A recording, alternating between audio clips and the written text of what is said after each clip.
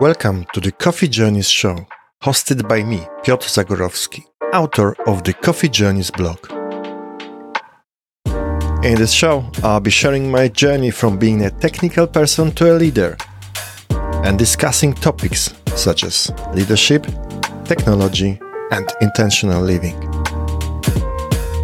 I'll be sharing my unique perspective and insights and offering guidance on how to develop the skills and mindset needed to succeed in today's world. Whether you're an aspiring leader, a technology enthusiast, or simply looking to learn more about the world around you, this podcast is for you.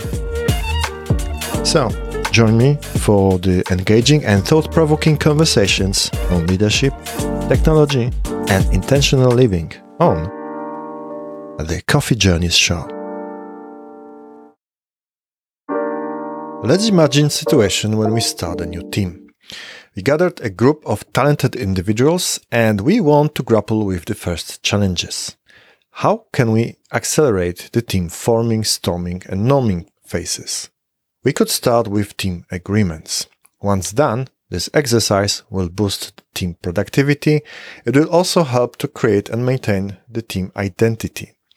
It shouldn't be, however, detailed documentation of the team proceedings, like in wiki-style procedure. Instead, we should agree on things that are important for our team. Let's dive in. So, plan for today, I'm going to share a few important things when it comes to team agreements, and I'm going to share the real team agreements from the team that I used to work in the past. Let's start with clarity. Tribal knowledge.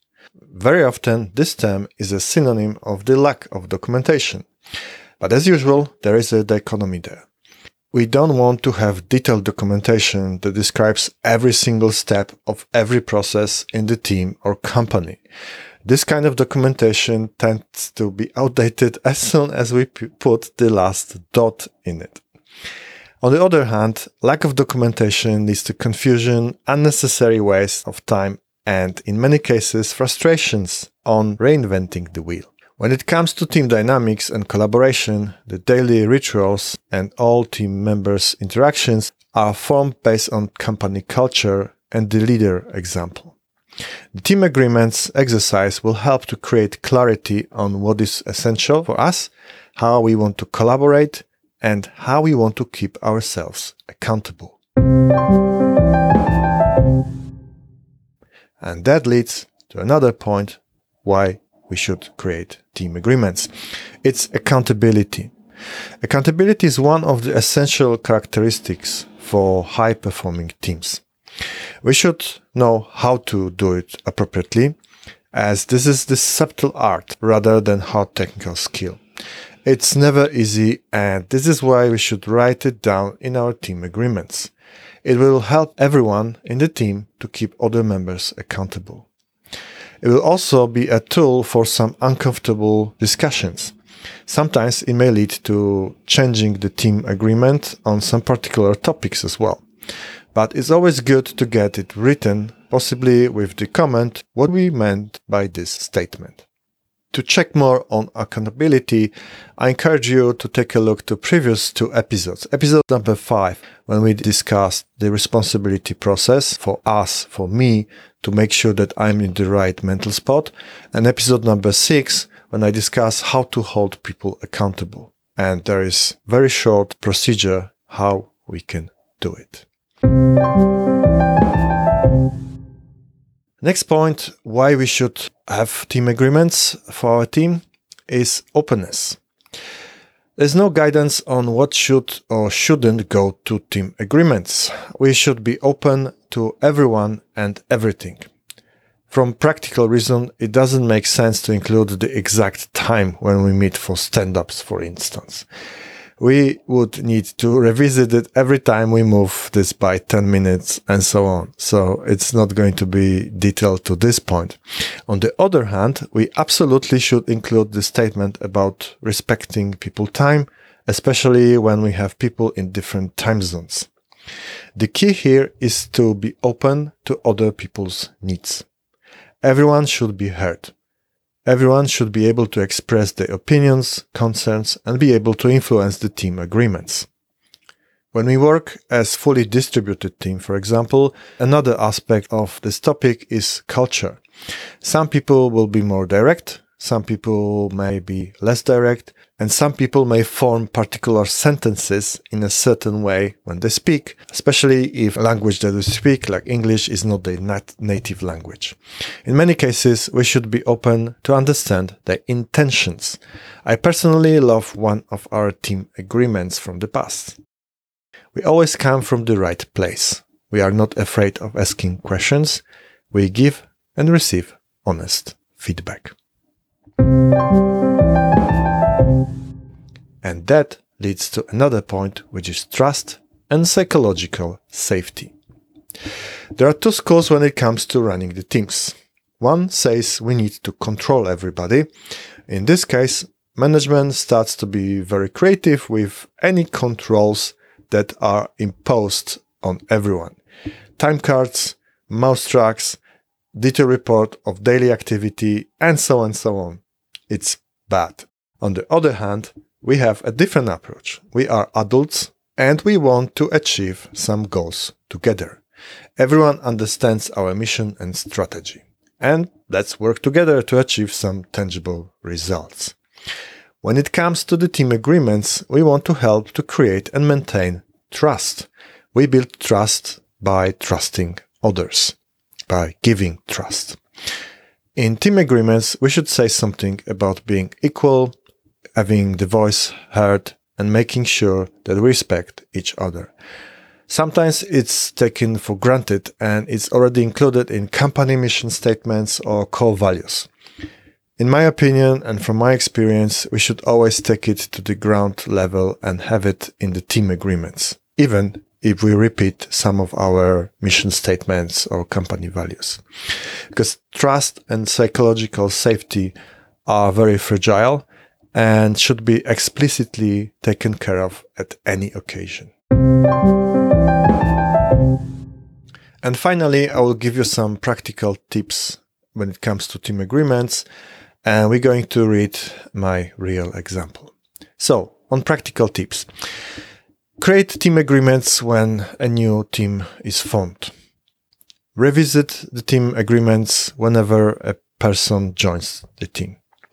Include your mission statement and core values in the team agreement document. It will help to set up the tone and make sure we align with them. Leave it vague. For example, no point deciding on concrete tools we use, but instead on how we do things. For example, asynchronous communication. When the situation requires, do not hesitate to propose to review the team agreements and check particular statements, especially when we try to hold people accountable and someone is not proceeding according to our agreements.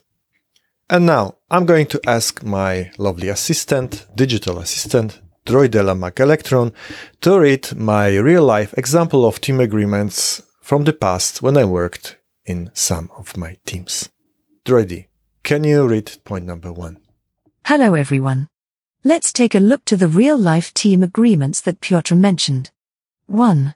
We succeed and fail together. This is quite important. We want to celebrate successes, but we also want to make sure that we take full ownership of our failures. Next point. 2. We always come from a good place. We are not afraid of asking questions. 3. We give and receive honest feedback and hold each other accountable with respect. Holding people accountable, it's a very important topic. Refer to previous episode or episodes how to do it right. But I think the coming from good place is a very, very important piece. Assume that people coming from good place, even if you hear something that it's sometimes tough, maybe it's even rude, but if you have team distributed in across time zones, across different culture, make sure you assume people come from good place. Another point. 4. We will ask others for help. We will, in turn, offer help to other teams in need. Yes, that's important. We should be able to ask for help. There's nothing wrong with it. It doesn't mean lack of knowledge. It's just trust. Okay, another point. 5. This is a remote team. Keep things verbose and promote writing things down and sharing with others. Yes, there was a specific situation. It was fully distributed team, but I think it makes sense for everyone. We should keep things verbose and over-communicate. Another point. 6. We will be focused and present in meetings. This is something about asynchronous work. Sometimes we need asynchronously, sometimes we need to meet, and let's respect our own time. Another point. 7. We build and design our systems with a full night's sleep in mind for the on-call person. We prioritize issues that cause pages. This is very specific to our team. It was operational team. We were responsible for support for our customers. We want to design systems in the lens of the person who is going to be woken up in 3 a.m. and need to fix it. That's guidance, how we proceed. It's good to include it if it's important for specifics of your team. Another point. 8. We make time and space to allow for learning. This is obvious, I think. We can put it in team agreement. We should be explicit. Let's make sure we learn as a team and as an individual. I think we always should be learning. Another point. 9. We are focused on team health. Work-life balance and family are critical to our success. That's another very important thing, especially now when we get busy, when we have many tools, many projects, many tasks. We want to make sure that as a team, we take care of our team health. The more healthier individuals, the more healthier team, and the mission is completed even easier. Another point. 10. Remember to have fun. It's just work. And this is important. We should not forget to have fun. We should be always working on something that gives us joy, and we just want to make sure it's work and it still should be fun. And next point. 11. We make data-driven decisions. The best idea wins. So we used to have something that is called a Lean Coffee voting system, where people want to vote, there is a proposal, and if people agree, there's thumbs up. If people don't have strong opinions, it's basically thumbs sideways. But if I don't agree or disagree, it's thumbs down, and I need to be having counter proposal. So we gather data, we choose what options are there if people have more than one option, and the best idea wins. And last point.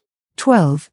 We will review this agreement when we bring any new team members on board. I already mentioned it. It's good practice to review team agreements on a regular basis.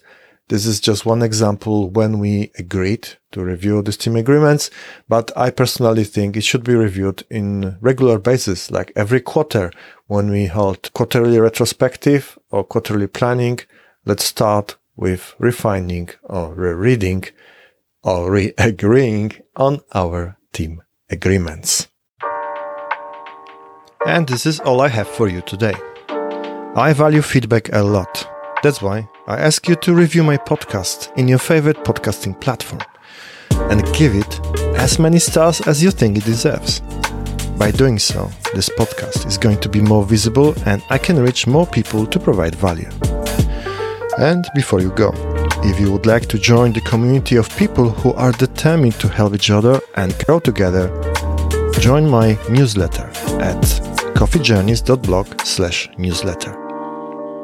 Thanks for tuning in today, and until next time, have a great